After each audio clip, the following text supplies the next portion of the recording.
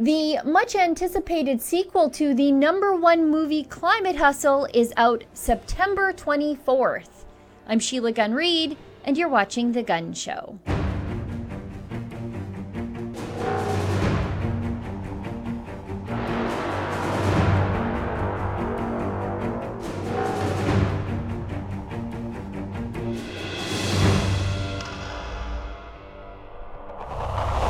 Did you see the original Climate Hustle movie? It was made by Mark Morano of Climate Depot and the gang from the Committee for a Constructive Tomorrow. You know them as CFACT. Now, here at Rebel News, when the original movie was first released a few years ago, we held premieres in cities across Canada, including one in Edmonton, deep in the heart of far left-wing Green Socialist NDP premier at the time, Rachel Notley's own riding.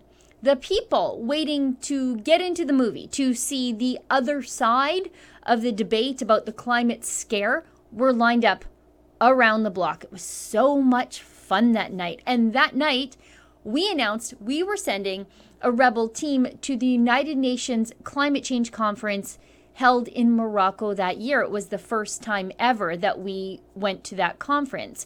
Now, the pandemic has thrown a bit of a wrench into big blockbuster theater-style movie premieres, but it certainly hasn't stopped our friends from CFACT and Climate Depot from putting together the sequel to Climate Hustle, and the worldwide online premiere is September 24th. So joining me tonight in an interview we recorded earlier this week is my friend Craig Rucker from CFACT to talk about Climate Hustle 2, including the major Hollywood talent starring in his new movie.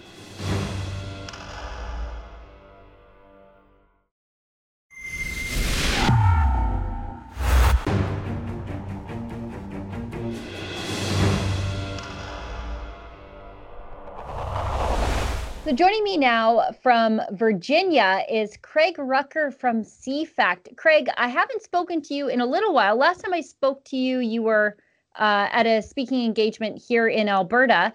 But I wanted to have you on the show because you have some very exciting news to share with us coming up here on the 24th.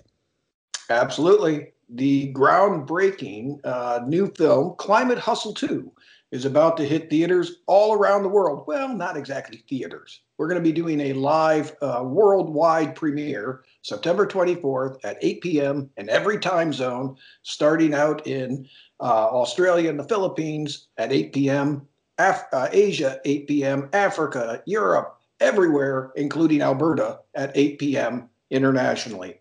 Our film will star Kevin Sorbo, and it's going to blow the lid off of the climate change hoax, brought to you by Greta Thunberg, Al Gore, and that crowd. So this is a follow-up to our first movie, Climate Hustle, which premiered back in 2016, and for one night was the #1 movie in America, beating out My Big Fat Greek Wedding 2 and Superman versus Batman, which we're very proud of. But this is even better. Yeah, I remember we helped with a premiere here in Alberta. We did one in Edmonton and one in Calgary. And we did at least the one in Edmonton in the heart of our, at the time, socialist premier's riding. It lined up around the street. I mean, if we could have had a bigger theater, we could have filled that one too. There was so much desire for people to hear the other side of the story that isn't being told in the mainstream media, that you're not allowed to tell on our state broadcaster. Now, Climate Hustle 2, it's got kind of an interesting name because it's not just Climate Hustle 2. Is it the rise of the climate monarchy? Oh yeah, we put that in there. And by the way, we weren't just sold out in Calgary and Edmonton, but believe it or not, in Toronto and somewhere in, I guess it's Nova Scotia. For 2 times. They actually showed it, I think, 3 times in Toronto. So your more liberal East Coast neighbors also showed it, and it did fairly well. So we were happy about that. Yes, Rise of the Climate Monarchy. And that is A name of it is a little bit controversial only if you're perhaps in a country that has a monarchy. We did get a little bit of flack for that from our English friends and even from Václav Klaus, who's the former president of Czechoslovakia, who appears in this show. But we wanted to say we're not against monarchies, all of them necessarily. I mean, you got Prince Charles. Look, it's not our system in America. We broke from that. We weren't big on that, but I understand some countries are. But the climate monarchy, we can all be agreement that we should oppose. Who are the climate monarchs? They are the people that are living high in the hog. We wanted to expose those in Hollywood, in the political culture, those who are making a lot of money off of this particular issue, who tend to gain in power, and basically are hypocrites. You got, for example, Arnold Schwarzenegger telling everybody to go and blow dry your clothes on an outdoor clothesline to save carbon emissions. Meanwhile, he's flying on a private jet up the coast to grab a cheeseburger, as was Harrison Ford. We have Leonardo DiCaprio, who's also showcased in this movie, a guy who, is outspoken and telling everybody else how to live, yet the guy goes on yachts by oil tycoons from the Middle East and, has a carbon footprint where he flies tens of thousands of miles to collect environmental awards. This is the type of hypocrisy. What are they setting up? They're setting up basically an aristocracy where I can do certain things, but you can't. You take public transportation? I don't. I take private jets and airplanes. You go ahead and lower your carbon footprint by turning down your thermostat. I myself, like Al Gore, will use in 1 month what the entire American uses for an entire year. So it's this sort of hypocrisy and the money that they get, and we want to blow the doors off that. You might get some criticism about the word monarchy, but being someone who lives under a monarch here in Canada, because we're a member of the Commonwealth, I think it's exactly right. You have unelected people making decisions and influencing the levers of power to control your lives. I mean, we have a teenager named Greta Thunberg speaking at the United Nations, and every politician in this country and in the majority of the Western world is tripping over themselves to listen to her and then implement her crazy ideas. Oh, yeah, exactly. I will say that I almost feel sorry for her. I mean, there's been so many things. Last year was her year of stardom. She still hasn't graduated high school, I think. Seems like a sweet kid. Obviously has handlers on her that are writing all that she's doing. And so I don't want to pick on her too much, but certainly she's been used as almost like a puppet in this whole particular escapade. And it's tragic. It's terrible. And it's surprising to me people can't see through it. And yes, it is a monarchy in the classic sense of an aristocracy of people at the United Nations, where I know you've been, Sheila, and you've seen it firsthand because you and I have been there together. These are people that, like to sit down and opine how they can make everything equal. And climate is not just about climate. Another thing we're going to showcase in this film, which, by the way, you can get a ticket to our world premiere at climatehustle2.com, is just also many other things tied into climate that you wouldn't think have anything to do with climate, like ecofeminism and, the education system and learning about the Green New Deal and all the different human rights things. And you'd go, how do these things have anything to do with the weather or temperature? Well, we look at that as well. We review the science, and we have about 20 plus scientists in this movie that are very credentialed that will discuss this as well. I really noticed the first little bit of like the shoehorning of extra social justice issues into climate change. I think it was in Bonn, Germany, where they had all those statues all around Bonn of climate refugees. And it was like at that moment I realized, oh, okay, this is the catch-all. Not only are they using climate change to institute carbon taxes here in Canada and do the wealth transfer that we all know that environmentalism is really about.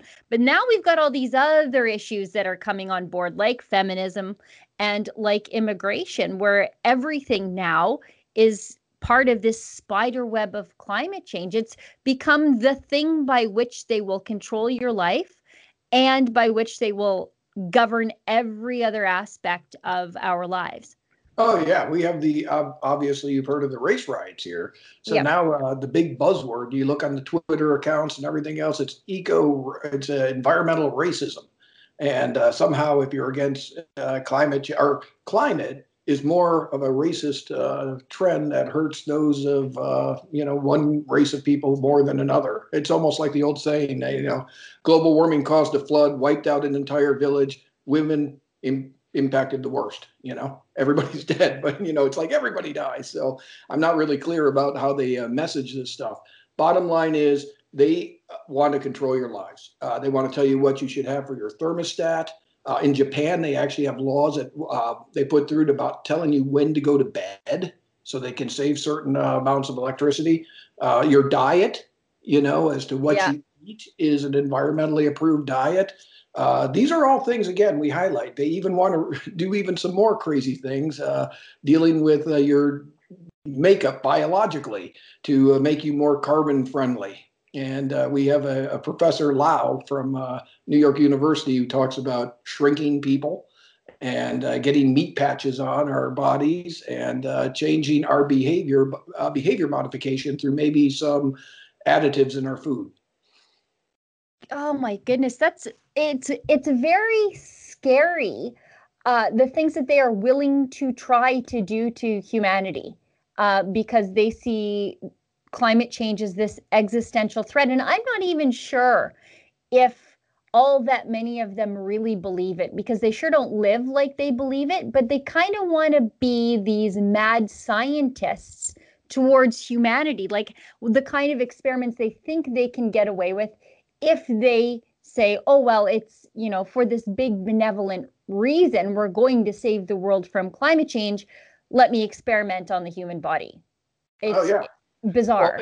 and don't think just because they're crazy now that they don't make it. I mean, if you would have told me a few years ago that a major chain like a Burger King or McDonald's would be selling Impossible Burgers, Right. I would have said, come on. And for the climate. And that's the reason that they're doing this. Yep. Interesting side note, I knew you were in Madrid, right? You went to Yes. Madrid with us in the last climate conference. And I found it amusing that generally they only allow certain vendors inside of these UN conferences. And one of them was Burger King.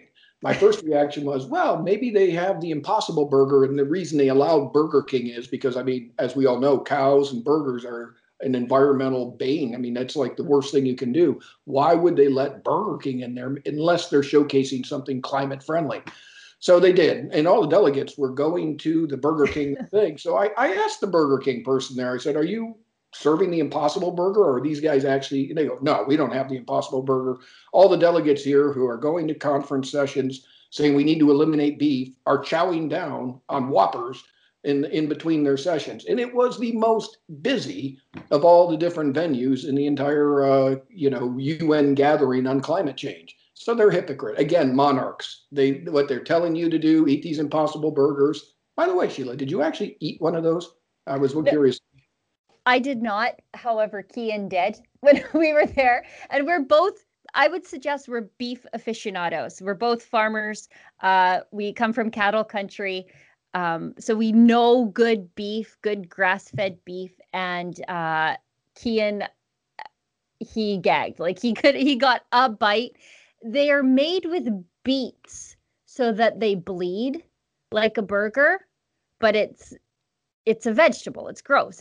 It's just a vegetable that's bleeding. And it was just really, it was not See, I'm not palatable. an aficionado. I like the deer hunt. We get a lot of our burgers Us out here too. with Yep. deer. But I was going to say that I decided, the CFAC crew that I was with decided to go and try one of these Impossible Burgers. It couldn't do it at the UN climate conference, but we could outside in Madrid. And I will say this, on the one hand, it's not horrible when it goes down. However, if they're interested No. in getting rid of greenhouse gases, after about an hour and you have this in your system, I'm not so sure you don't put out more greenhouse gases than you consume, if you know what I mean. Oh boy. Yeah. I've sometimes I end up on the vegan side of YouTube just to see how the other half lives. And that seems to be their one complaint is just bloating. And I can imagine why, because Kian did not enjoy that burger. But it's funny you mentioned the hypocrisy of the UN delegates, because that is it seems to be every year that I go, I could do a week's worth of look at these people being hypocrites, look at those people being hypocrites. I mean, in Madrid, just the garbage on the ground. They had people handing out like handbills and pamphlets and stuff. And on paper, I don't a glossy paper, by the way, as you go in to the UN site, and it was just a big stack all around the garbage can. These delegates couldn't even get their wasteful garbage into the garbage can. When we were in Morocco, that was when Mark was taken away by Moroccan security forces. I was too, by the way. We were both tossed into the desert. Yeah. I never saw my lav mic again after that. But every morning, water trucks would come in to the UN compound and water the ground in the desert so that the fancy UN delegates didn't get dust on their shoes. And then inside, they're saying, okay, well, municipalities need to have low flow shower heads and low flush toilets because we need to save water. But for the United Nations delegates, they couldn't even put together what a bunch of hypocrites they were, that they were trucking in water to cut the dust in a desert. I mean, it's just bizarre. Oh yeah, you see that all the time, and you've been to the parties there too. They're sometimes a little over the top. One of my favorites was in, I think it was in a Cancun summit a few years back. They used to have these wind turbines that they were showing off how they produce electricity in that. It turns out our CFAC students were with us. We found out that they weren't run by wind. They were actually motorized on the electric grid to go round and round and round. So they were just put there as things to impress people from other countries, but weren't exactly legit. And some of the poor kids, they put out really ridiculous things. I remember these school children were decorating trees with these little bubbles as though the trees could talk. And one tree would say, stop global warming, protect me, no more deforestation. But my favorite one was this little bush that was speaking and said, no more CO2. And I thought about that. I said, that's like a person saying no more oxygen. It's like, seriously, nobody stopped them, nobody educated, but the kid said that this little tree didn't want any more CO2,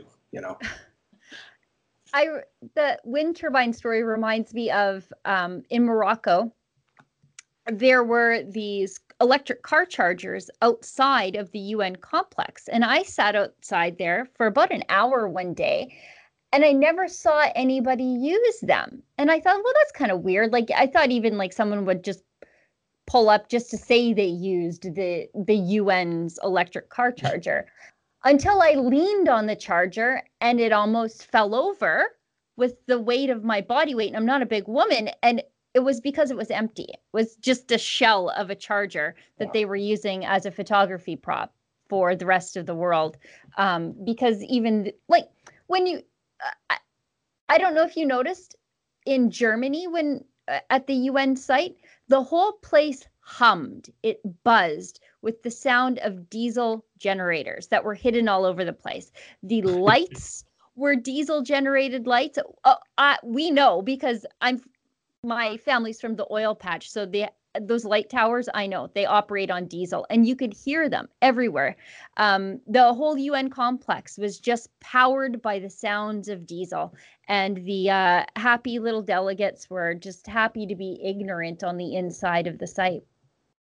Well, yep. I know you and I have shared a few adventures there, Sheila. So I trust we will some more, unless we get kicked out again permanently. The hope is that we are, at least in the United States portion, with the re-election of Trump, we'll see the U.S. withdrawal. But of course, we have a lot of battles going on yet. Anything can happen in this particular election, and we're not sure how it's going to go, especially who knows with the voter fraud and all the different things that are going on. It'll be contested, almost assuredly, made more complicated, of course, by the Justice Ginsburg dying just this last weekend. So in the midst of this, we're trying to put out a movie, but and it is still very relevant for, understanding the climate hustle. A lot of people, when they look at a Supreme Court justice in the United States, they think of Second Amendment rights, guns. They think of the abortion issue is a big one. There's all sorts of things, strict constitutionalists. Well, and the climate and energy issue, it's the same thing. Our Supreme Court justices have weighed in on pipeline decisions. They've weighed in on these school kids decisions where school children are trying to say there's a generational thing that our generation needs to protect them. And therefore, things like the Green New Deal maybe need to be implemented from the bench. And you have just the endangerment finding, which found that CO2 was in danger. All this could be overturned depending on this next justice. So we want to get the word out. I do encourage all of your listeners to check it out. We got the world premiere again at climatehustle2.com, and do recommend that if they get a chance to check it out, and it'll be on sale at that same website on DVD or down streaming afterward. So I want to ask you one quick question before I give you one more chance to plug where they can find tickets and to support the work that you do with CFACT. Kamala Harris. I don't want anybody to get mad at me because I said her name wrong. She's a Green New Deal supporter. One of the early ones on it. One of the early ones, exactly. Do you think that the selection of her as Biden's running mate, for me as a Canadian, I look at that and I say, okay, well, the Democrats are totally taken over by the loony left. Like the moderates are completely overrun. Do you think that is the selection of Kamala Harris? Do you think that's going to turn off some of the more moderate pro-business Democrats, if there are any of them left? Oh, that's a good one. I think it was orchestrated here. I mean, you have the Antifa riot, Black Lives Matters riots, and things like that. So the picking of an African American woman onto the ticket, I don't know as though he had much of a choice, but it all seemed fairly choreographed or scripted to try to heighten the interest in those who are in the minority community and the Black community to come out in force for for former Vice President Biden. In truth, I think that this is actually a desperation measure. Trump has actually gone way up, record levels for a Republican on the number of blacks, particularly black men. Yeah. Some have them as high up as in the mid to upper 20s.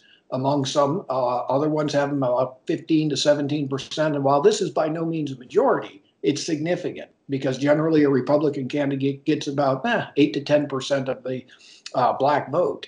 And so I think a lot of this and her selection was done to try to put a dent in that, making her the first African-American vice president ever. And I don't think it's going to work because traditionally Americans don't vote for vice president. I know a lot of people think that that's important. This is all about Donald Trump. You got a constituency that deeply thinks he's going the right way. That would be somebody like me, who he's going the right direction. But then you have an awful lot of people and that are just going to vote against him. Generally speaking, that doesn't bode well for those who are against a candidate. There's not really been an example in modern history of people not voting for a president, but voting against him that prevails. So, generally you have to have something to beat something. You can't just say I'm against Trump and vote for somebody who can stand and maybe say a few phrases and that's why these debates are going to be interesting because I think he's going to have to stand mano a mano to Trump. And I don't think it's enough he just survives. He has to show, like Reagan did many years ago, he is the better candidate. Good luck with that. So I'm cautiously optimistic, barring any sort of fraud. Yeah, I want to watch the debates, but I also don't want to watch the debates in the way that I don't want to drive past an accident scene where I know someone has died. Like I feel sort of bad for what Trump could possibly do to Biden because Biden just seems so feeble-minded. And I'm hopeful as a Canadian for the American election that Trump does get reelected because it bodes well for pipelines for us here in Canada. And I think in the last election, there was a large bunch of silent Trump supporters that just, you saw how Trump supporters were being treated. So you didn't want to say you were one too.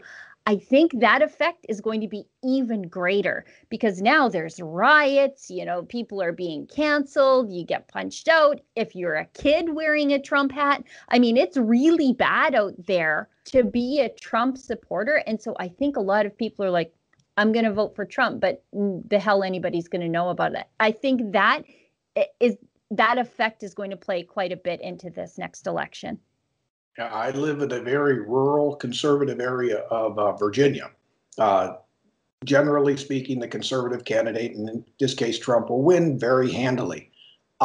This election cycle, you don't see a lot of Trump signs up. And the reason is, even though they're the overwhelming majority, and I personally know a lot of my neighbors and I know how they're going to vote, the reason they're not putting them up is even this morning, one of my neighbors from a nearby town phoned me and said, well, my signs have gotten robbed. They've been ripped down.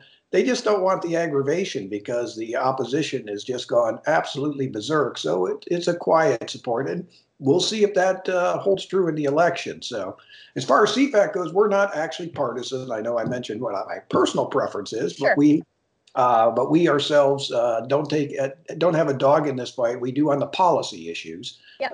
So in that regard, we do support sound policies that are free market oriented, sound science oriented, which is why we put together a movie like Climate Hustle 2, because we think a voice is not being heard on this whole climate and energy debate.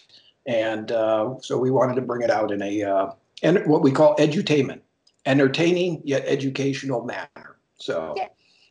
Now, people can get tickets for the show at climatedepot.com, but also climatehustle2.com. Is that right?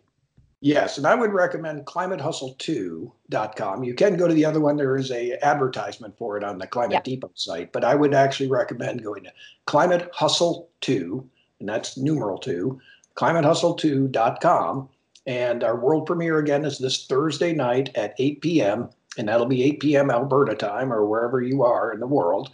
And get your ticket. If you aren't able to make that, we will have the DVDs and Blu-rays available right after that you can order as well. So hopefully we can see you all, make a big go of this, and really make an impact on this issue, which is long overdue, just like with the COVID lockdowns.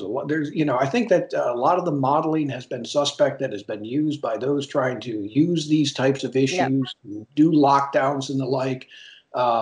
I think that that's been instructive. I think a lot of people now get it, whereas before this whole thing, they might have just been, oh, well, science has spoken. Well, has it? Maybe a segment of it has, but there's an awful lot of scientists from MIT, from Harvard, from, University of Alabama, universities around the world that are speaking out against the idea that man's emissions are creating a climate catastrophe. On some level, I think as climate realists, we should be a little bit grateful for the COVID crisis in that it taught people that modeling can be wrong, and we didn't have to wait 100 years for that to play out in real time. It happened over the course of 6 months. So hopefully that wakes people up to just how many guesses are involved in all of this stuff. When they're guessing about modeling, what's happening in real time is that people's lives are being ruined. And they're doing that through climate policy, and they're doing that through these lockdowns also. Craig, I want to thank you so much for coming on the show. Thank you for being so generous with your time today. Best of luck with the world premiere. I'll be tuning in. The last one was so well done. I can't even imagine how great this one's going to be, especially with Kevin Sorbo. And hopefully we can have you back on again real soon. Anytime, Sheila. It's always a pleasure seeing you. Thanks, Thank Craig. you.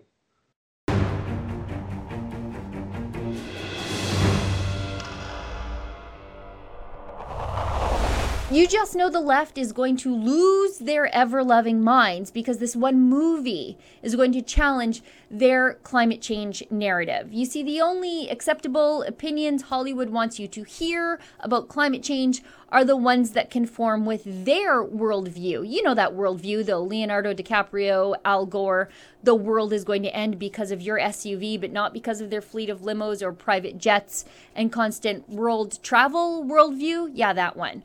I know this movie is going to be a success, just like the last one. It's going to be a success for the same reason we at Rebel News often have more eyeballs on our work than the mainstream media does. People are hungry. They're desperate to just hear the other side of the story. They don't want a lecture from self-appointed moral and intellectual superiors in Hollywood, or Ottawa for that matter. Well, everyone, that's the show for tonight. Thanks as always for tuning in. I'll see everybody back here in the same time, in the same place next week. And remember, don't let the government tell you that you've had too much to think.